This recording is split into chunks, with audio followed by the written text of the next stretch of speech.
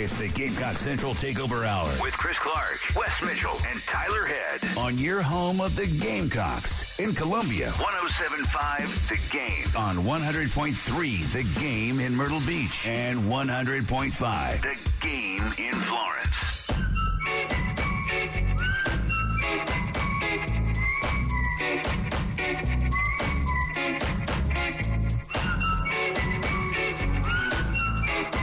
Welcome into the Gamecock Central Takeover Hour presented by Firehouse Subs here on the Game. Tyler, Wes, and Chris along with you on this Tuesday morning.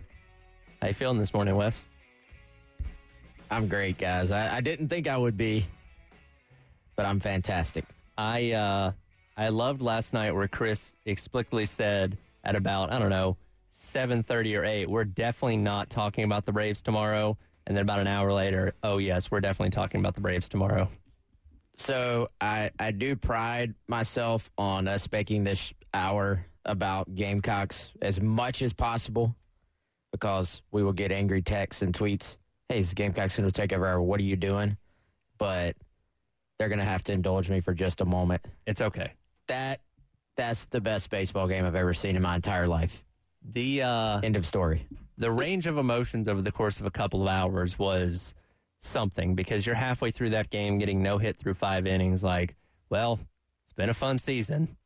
And then, a couple innings later, you finally get some runs going, get the home runs, and then one of the most improbable plays you'll ever see to end the game. And I brought this up at the end of the last segment, the fact that it was Bryce Harper that was the final out was just kind of like icing on the cake because, of course, he's been a thorn in the Braves' sides for a long time. Very easy player to dislike from the opposing fan base view. So, the fact that he was involved in that at the end just made that even, 10 times better. Yeah, it was awesome. I was reading on The Athletic today.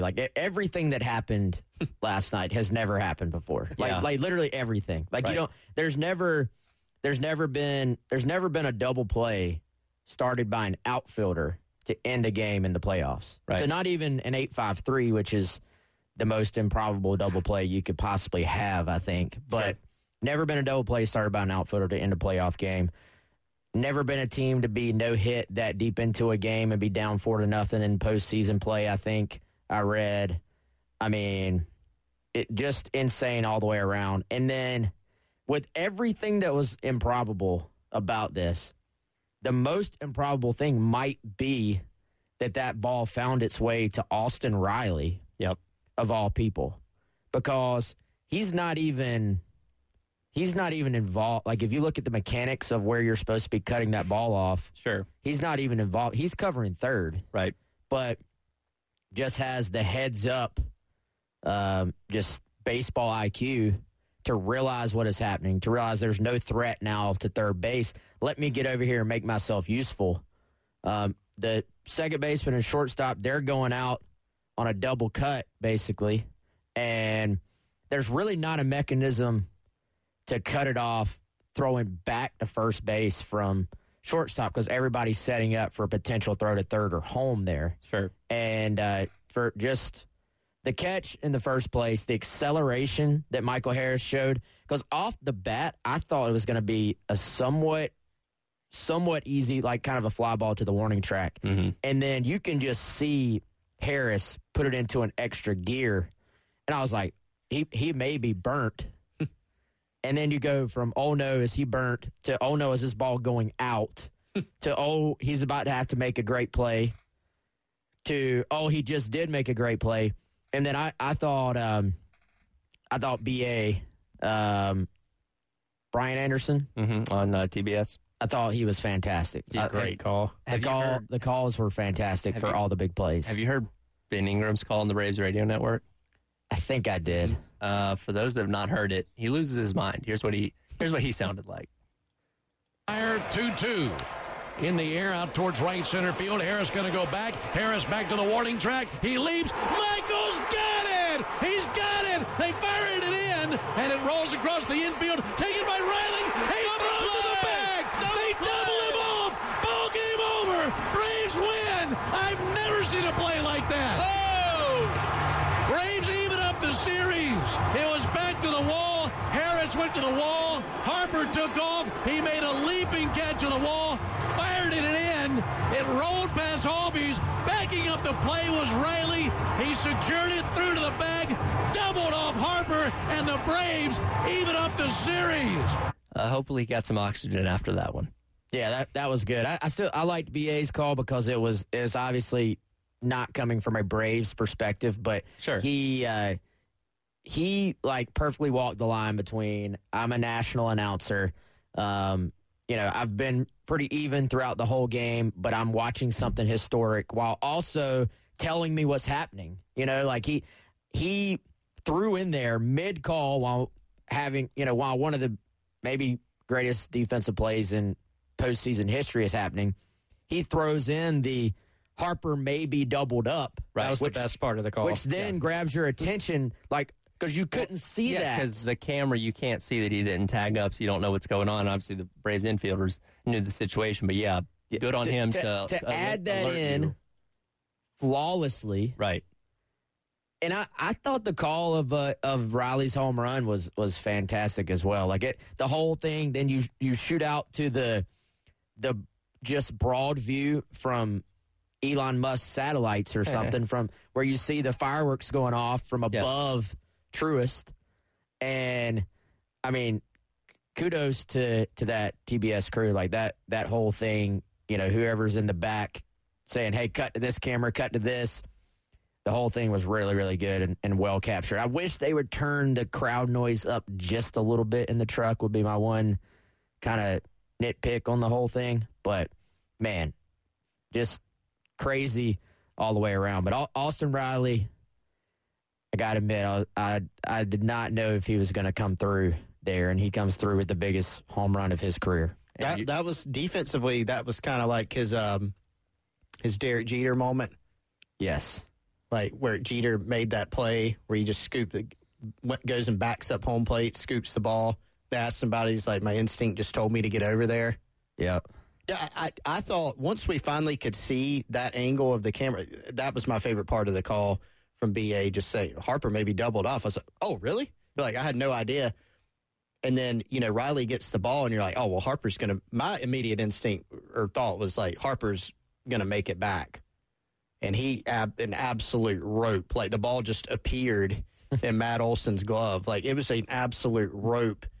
Threw it in a hurry, but that was a great play. That game went so quickly from, like, despair to joy. Well, it obviously wasn't an elimination game, but you go down 2 games, head on the road to Philadelphia. Tough. It's like, all right, this probably isn't going to happen for the Braves again this year. Your odds at that point, because it's 2 good teams. At that point, just the sheer randomness of baseball probably is going to beat you when you have to win 3 games at that point, and they only have to get 1. So the randomness of baseball is a killer in the playoffs. So you have to do enough to not fall into that spot. Right. I feel like, but now the momentum completely shifts into the Braves side. Like you go from like this is Undertaker, laying down. He's done, and then he pops up, choke slam, and then 3 count. Like right off. Like So I've always thought, a walk-off home run is, probably the biggest punch to the gut.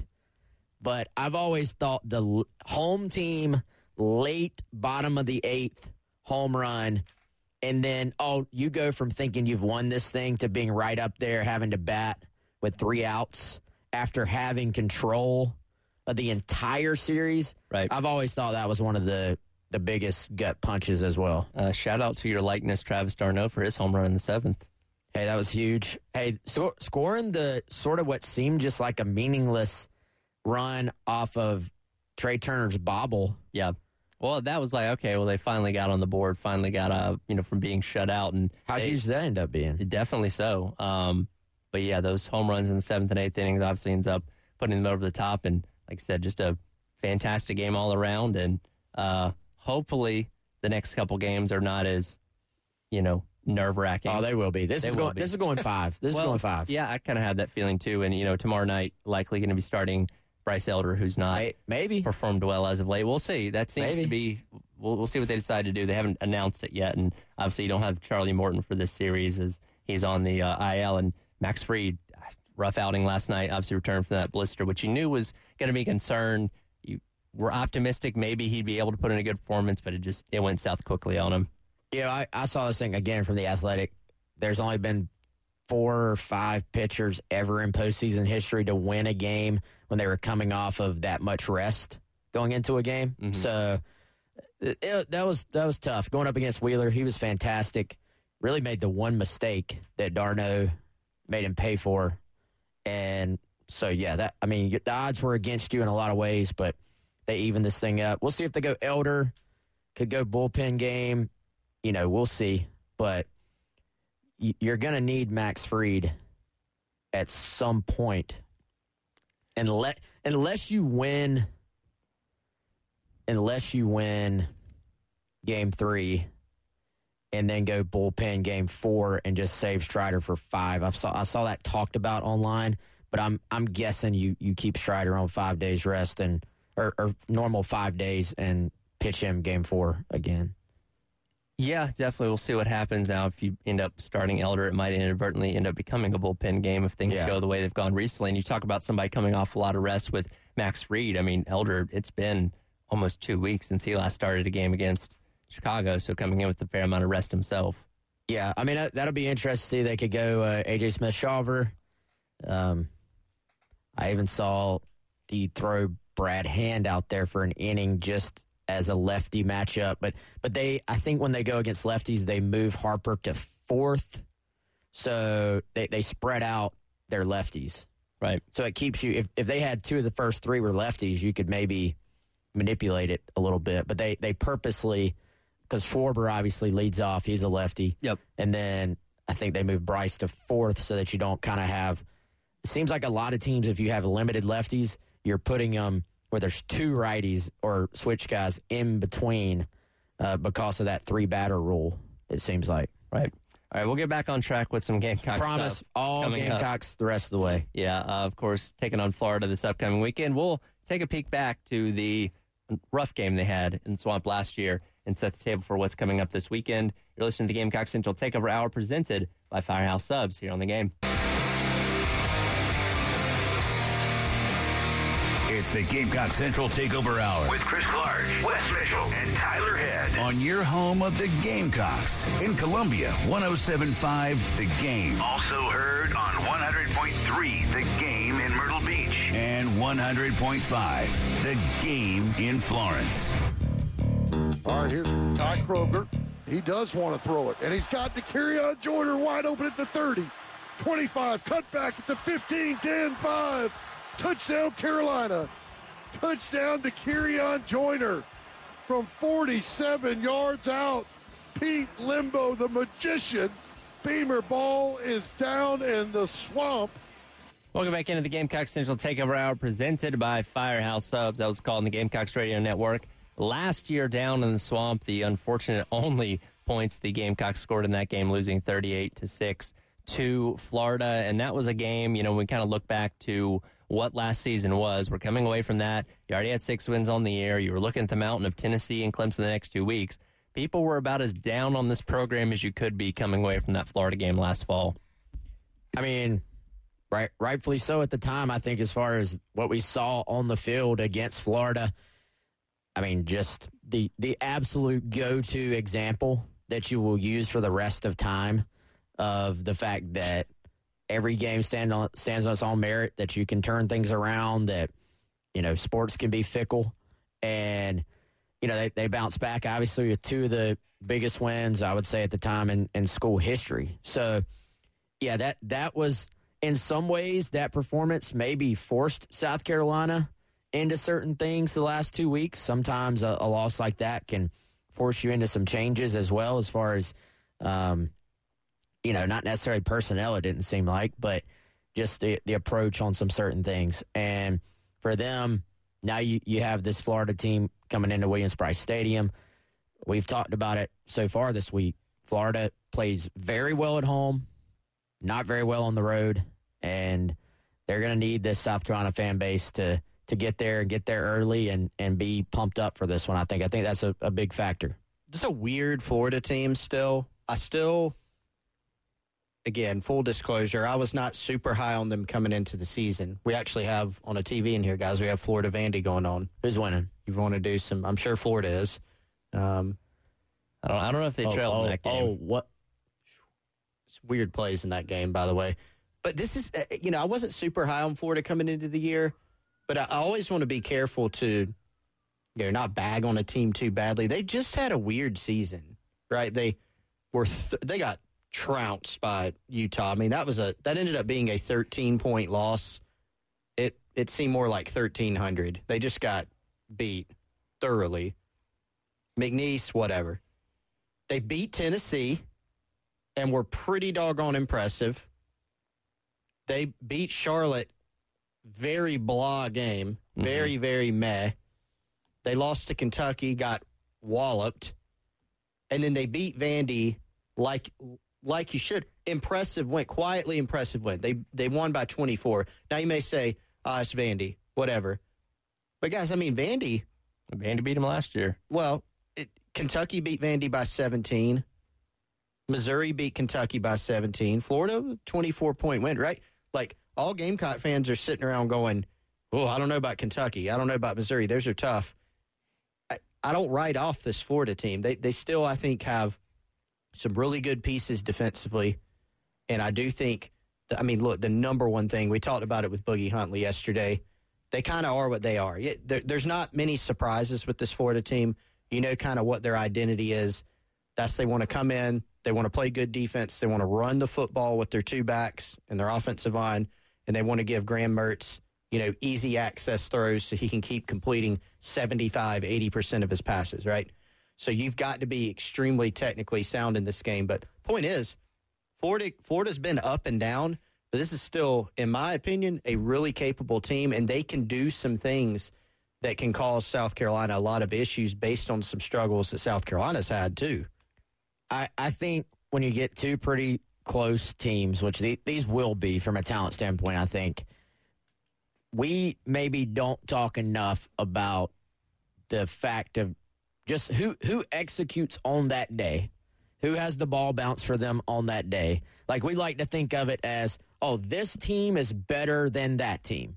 Well, if you look at the course of a season, how many different examples can you make of, well, that team beat that team, but then that team lost to that team? And, the transitive property really struggles in football terms, I think. And, I do think for Florida, now the Charlotte win for Florida obviously was in Gainesville and not that impressive either. But if you look at this team through the prism of, are they a different team at home versus on the road, then it starts to look a little bit more normalized. Like, the Florida team that plays in Gainesville plays like a team completely different than the one on the road. Now, I'm sure they've already said they're tweaking things. They're tweaking their schedule going into this week to try to get a hold on that.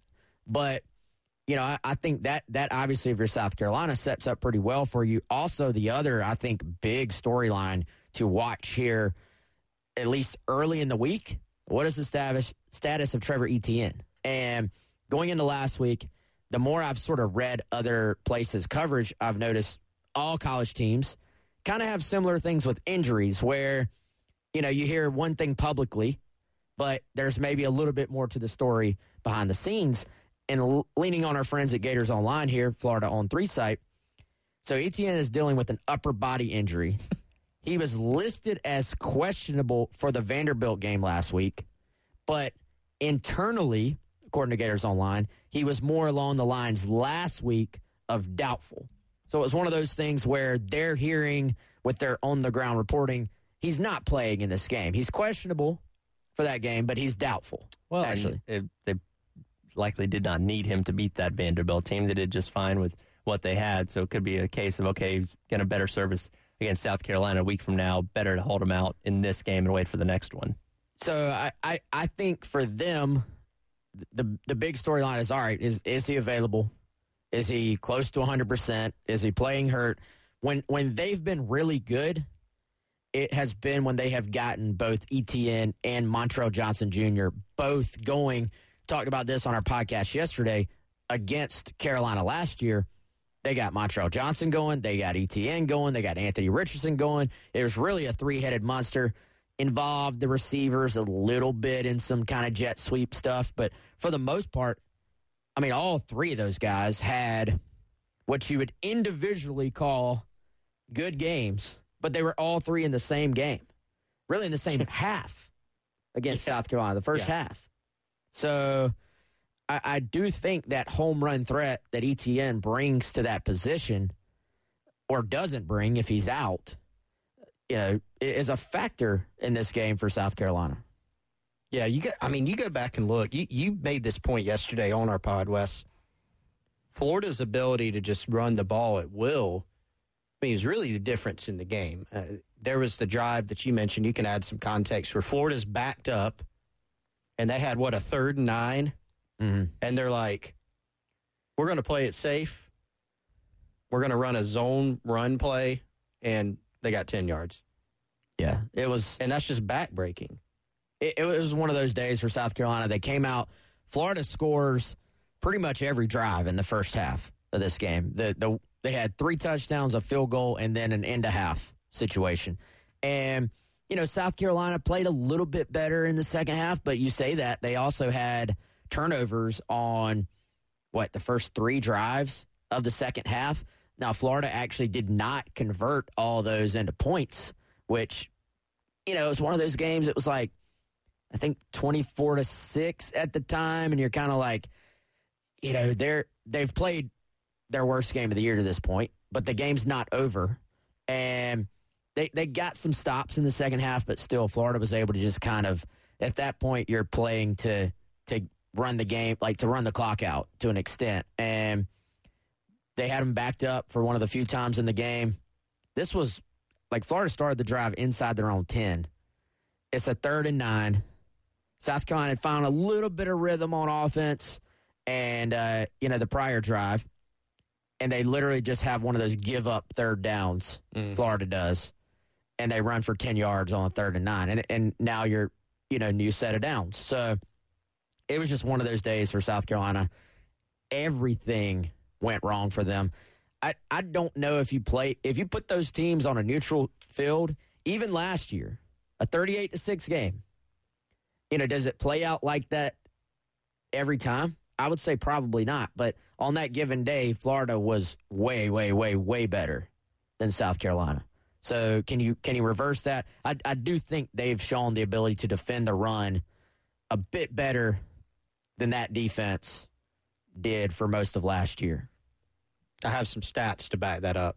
Okay. That we'll go over later. We'll hit some of those stats. We can hit those coming up next as the Gamecock Central Takeover Hour presented by Firehouse Subs rolls on here on a Tuesday on the game.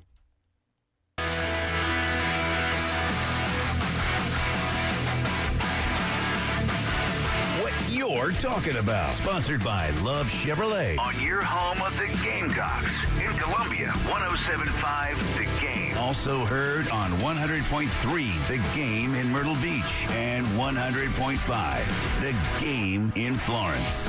No, these are 2 completely different teams. Spencer's a really good player. He's one of the best quarterbacks in the entire country. He's got a really good group of skill players. They do a nice job of designing concepts. They're very multiple. And, there's no doubt. Every week affecting the quarterback is important, but when you play a guy like Spencer, it's even more important. Welcome back in. Gamecock Central Takeover Hour presented by Firehouse Subs here on the game. That, of course, was the voice of Billy Napier, head coach for the Florida Gators. They get set to come into Williams-Brice Stadium this Saturday to take on the Gamecocks. Kickoff at 3:30. Pre-game coverage will start with Gamecocks Game Day. Myself and Terry Ford out at Sound and Images on Bluff Road, going from 10:30 until 12:30, and then network coverage takes you all the way up until kickoff. Chris, you said you had some stats leading into this game? As I hit my head on the microphone. Yeah, I do have some stats. So, Wes is of the opinion, and I am too, didn't mean to put man on an island. He looks surprised. That South Carolina's run defense is better than last year. Okay. Okay, Wes, are you still there? I did say that. Okay. Yeah. Sometimes I don't remember what I say. Okay, so, you did say it. But I've said that multiple times, which I have to own it. I've said it, and I'm basing it off of eye test. I asked Boogie Huntley. You won't be surprised to know he did not say, no, actually, I think we're worse. I don't think he was going to say that. But I kind of wanted to look over, okay, statistically, is that the case through 5 games? Now, this is not apples to apples for many reasons. One of the reasons is this year South Carolina's played one non-P5 opponent. They played Furman. Last year, through the first 5 games, they had played Charlotte, and they had played SC State. And so, some differences there. And then you got stylistically, like last year's Georgia game, the Dogs averaged 5.9 yards a carry in that game, but their leading rusher, I think, might have been Stetson Bennett. I mean, he had like 36 yards. They just had like 10 guys that had carries that had like, 25, 35 yards each. They didn't really need it, right? Then you had on the flip side, you had Arkansas where you gave up 295 yards. But the point is, this year it has been kind of a mixed bag. And this team is still not doing well in a couple of key metrics in terms of rush yardage nationally. They're 72nd, giving up 141 yards a game. Third down conversions, they're they're at the bottom, close to the bottom. They're giving up almost 44% on third down, and a big part of that is 2 of the biggest issues with this team, 2 of the biggest worries, pass rush, being able to get off the field in third and long, and then, of course, third and short situations, which goes back to run defense. But the reason I said it's a mixed bag, look, first half and second half of the Georgia game, right? Dywan Edwards ends up getting 118 yards. The first half, they didn't have much success. The second half, they did. The UNC game, British Brooks has 103 yards, but Omarion Hampton has 37. Woody Marks from Mississippi State comes in. Wasn't he leading the SEC in rushing yards, yes, I think, was. at that point? Yep. 27 rushing yards on 12 attempts, right? And then Tennessee was, I think, South Carolina's worst performance against the run this year was the Tennessee game. So it's been a mixed bag, and I think the reason that we could say it's better is statistically there's some evidence in spots that they've been better, some individual performances, some moments. I think eyeball test it's better. Has it been markedly better just on the whole? Like if you take the whole picture, probably not from a statistical standpoint. It's just been too up and down, too inconsistent, I think. But it's going to be so important this weekend against Florida. Yeah, and I tend to think, again, when I'm saying that, I'm talking purely eye test as well. And I think you would have had a Georgia State game and factored in last year as well. Yes, and Georgia State, they averaged 5 yards a carry. 5 yards a carry. So, it's been a much tougher matchup to this point than last year, I think, in terms of what you've had to face off against offensively, for the other team's offenses, And so I'll be curious to see, do we see that against some not quite as good offenses? Do we see the numbers start to back up what I think I've seen with an eye test? I feel like the defensive line, granted, there is something to be asked for a little bit there in pass rush and, the percentage of times you're getting to the passer while just rushing 4. Yes, I feel like they have done a better job of kind of playing blocks at the point of attack, getting off of blocks, letting the linebackers roam. I think you've got a little bit more athleticism at the linebacker spot than you maybe did last year. And, not that they're going to always be able to reproduce what they did against Mississippi State, because that's the best they have played the run, I think, in the entire Beamer tenure against a SEC opponent. Yeah. And that, they just flat out shut them down. And it wasn't really a schematic thing. Like they always have extra guys in the box. It wasn't they just said, we're going to put 100 guys in the box and stop the run. They just flat out played better up front than Mississippi State did. So not that I think you should expect that this week, but I don't think this is a Florida scheme that is that out of the ordinary based, from what you see week in, week out in college ball these days. Like, it's kind of similar to what everybody else runs, frankly. So I think that's a little bit of an advantage for you. You always get a little bit of advantage on defense at home. I think I think this is a good passable test for South Carolina's run defense. Tennessee was a good test in that you're saying, maybe, but it's going to be difficult. I think Florida is a good test in saying it's a good test, but it's passable for you. Well, and the reason that Tennessee's so tough, they got really good backs. 3 of them. They got a good offensive line, which had Cooper Mays back, which is a really good player. But also their spacing just causes you so many problems. They might be on the boundary side of the field, so the short side of the field, and then they've got 2 receivers a mile away, it seems like, bunched together to the field side. You're taking your DB run support, you're kind of taking a guy or 2 completely out of that picture and out of that box. So if you misfit a gap, there's nothing to clean it up. There's nobody left to clean it up. And we saw that at times. We saw Tennessee being patient, making some guys miss. Saw them, yards after contact was a big thing in that game. This Florida offense is more, and this isn't a knock against, Billy Napier's play calling. It's just schematically, it is different. And it's a little bit more conventional, you could say. Graham Mertz is not going to be the dynamic athlete that an Anthony Richardson was, or he can snap off an 80-yard run, even that Joe Milton was, as limited as he was in that game. And so this game is a little bit more one that you can play in the box, which is more similar to what we saw against Mississippi State. I still think it's dangerous because they got really good backs, but I agree with you, Wes, more of a passable test, I think, even than Tennessee. It's one of those games where you want to force Graham Mertz to go out there and try and beat you. And Graham Mertz is more serviceable than what Joe Milton has been through the passing game, but he still likes to throw a lot of those short passes either behind the line of scrimmage or in that 1 to 10-yard range. Now, he's better throwing the ball down the field than a Joe Milton was, but again, kind of shutting down the run game, making Graham Mertz go out there and beat you is going to be one of the keys for Saturday. Yeah, I don't have – no, maybe we'll sit here and I'll be proven dead wrong.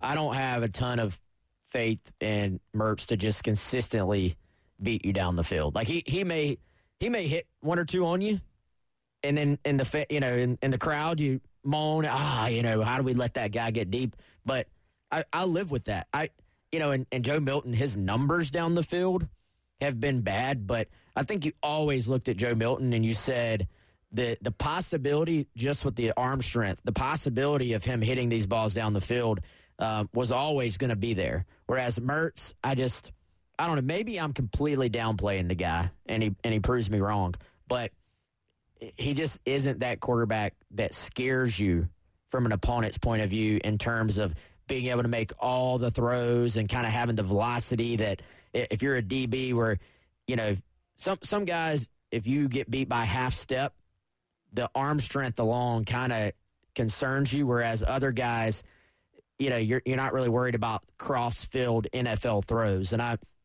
with Mertz, I'm not really sure he's displayed that like NFL quarterback ability to attack you every single way, like even a Joe Milton can, I think. And Milton did a little bit more in the running game just as that threat as well, even though he wasn't clearly what Hendon Hooker was the year before. Absolutely. We'll touch on a little bit of recruiting coming up, as this weekend being at home does allow some guys to be in town and some notable names going to be in Williams-Brice Stadium this weekend, as well as catch up on what some of the commitments have done this past weekend on the high school football fields. We'll talk about that coming up. You're listening to Gamecock Central Takeover Hour, presented by Firehouse Subs here on the game.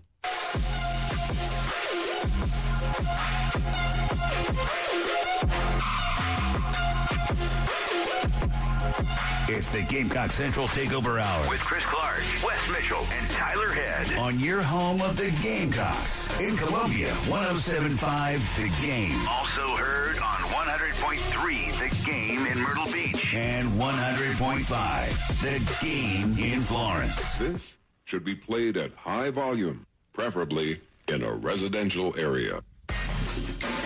And welcome back in Gamecock Central Takeover Hour, presented by Firehouse Subs here on the game. Reminder, coming up on Thursday, going to be out at Better Homes and Gardens Real Estate out in West Columbia. Then Friday, we'll be back out at Steel Hands. Both those from 9 until noon. So excited to be out there. Of course, this upcoming weekend, taking on Florida, a home game, which means going to have some recruits in the building, and one that is going to be notably attending this weekend, Cam Fountain, a 2024 Edge prospect, currently committed to Southern Cal out of Atlanta, Georgia, 6'5", 240 pounds, but somebody that Gamecock's hoping to gain some steam with. Yeah, South Carolina recruiting several guys that are committed to other programs right now, and Fountain's someone they've been in on for quite a while. Not a newer offer, not a newer name. This is an Atlanta kid who South Carolina was involved with very early.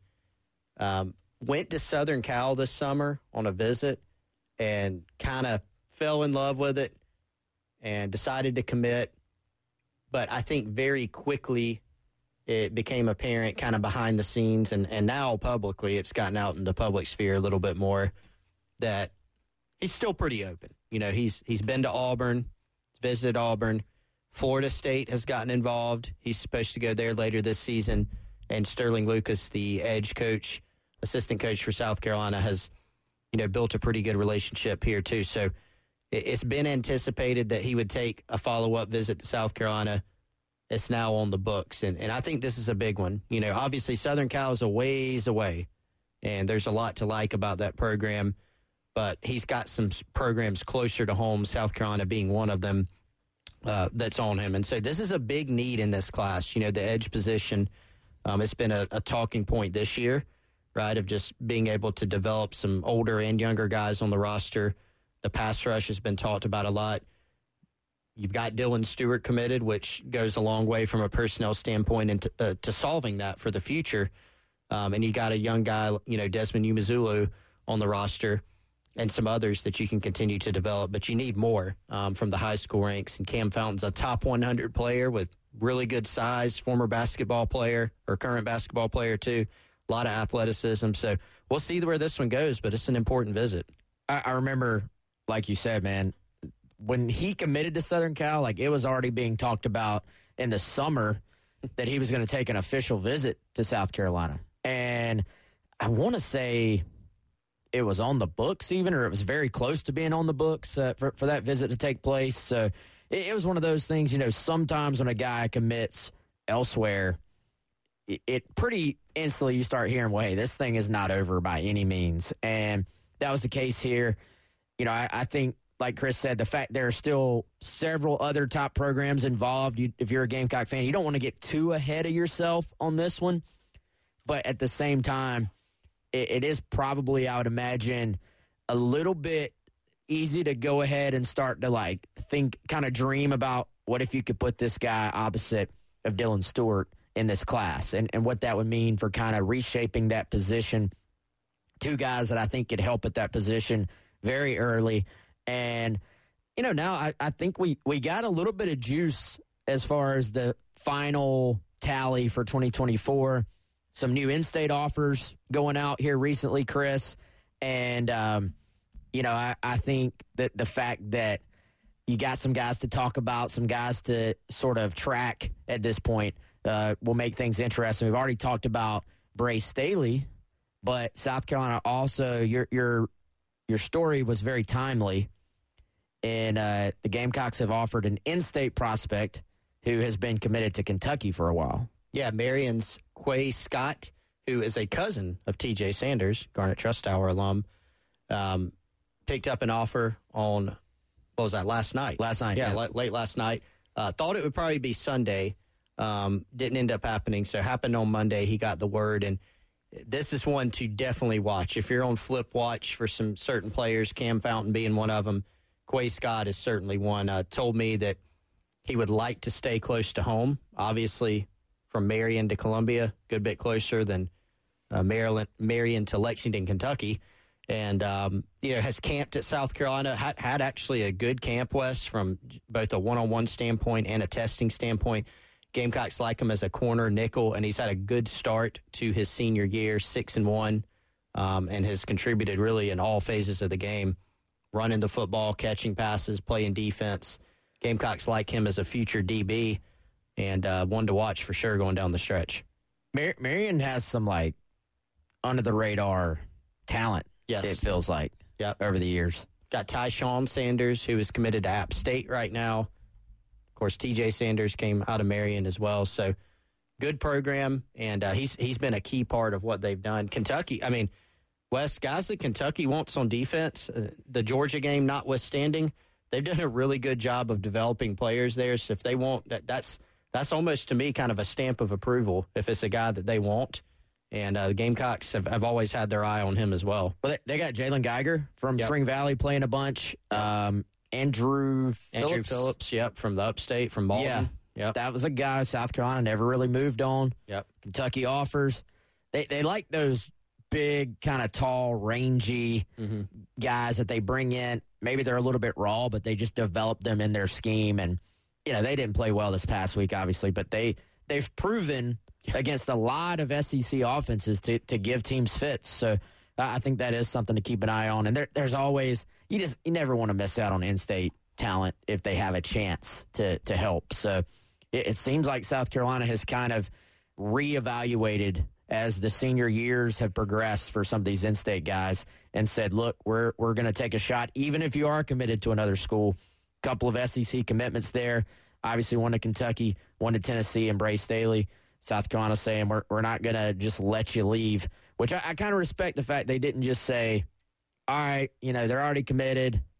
We're going to avoid the possibility of going and missing, but we think they can help. Take a shot. Take a shot. Yeah. Absolutely. Quick shout out, 2024 commitment, Matthew Fuller, running back out of Wayne County, Georgia. 12 carries, 213 yards, 3 touchdowns this past Friday night.